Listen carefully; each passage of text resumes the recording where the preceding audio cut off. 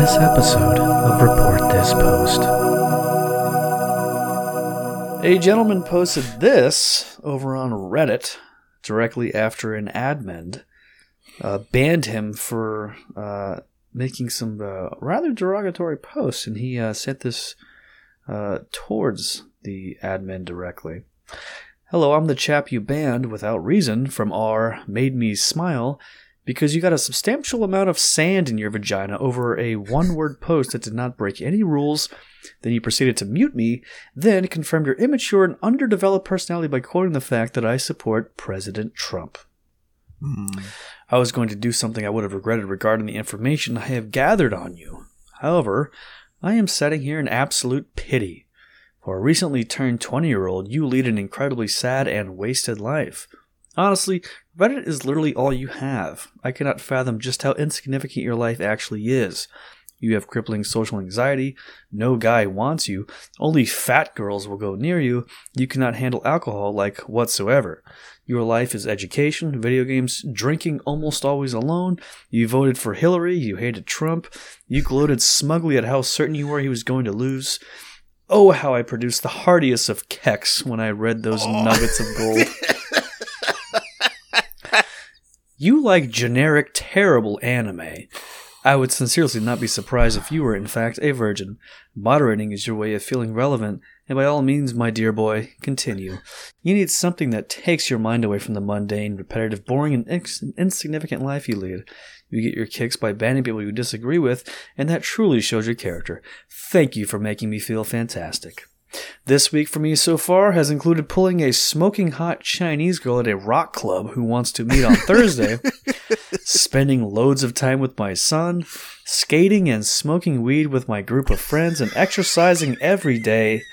I actually feel incredibly good, and with Hillary potentially looking at jail time, Podesta's looking at indictment, Obama's legacy ruined, the Democrats and the Hollywood cancer literally crumbling to the pits of career suicide, Antifa siding with pedophiles and ISIS, and now finding out about the meme that is yourself, I'm fucking ecstatic. Thank you for the laugh. Okay. I mean... There's no coming back from that one. That might be the most text I've ever seen for I'm not mad. I'm not mad. In fact, I'm having a great time over here. Okay. I just pulled a Chinese girl. Okay. You're an adult man, a father. With a father of a son. Had a great time with the son this week. Not a thing you just brag about unless you have 30 minutes supervision of the child every week. At a public place. Yeah. You don't actually see the kid that much. That's what that means.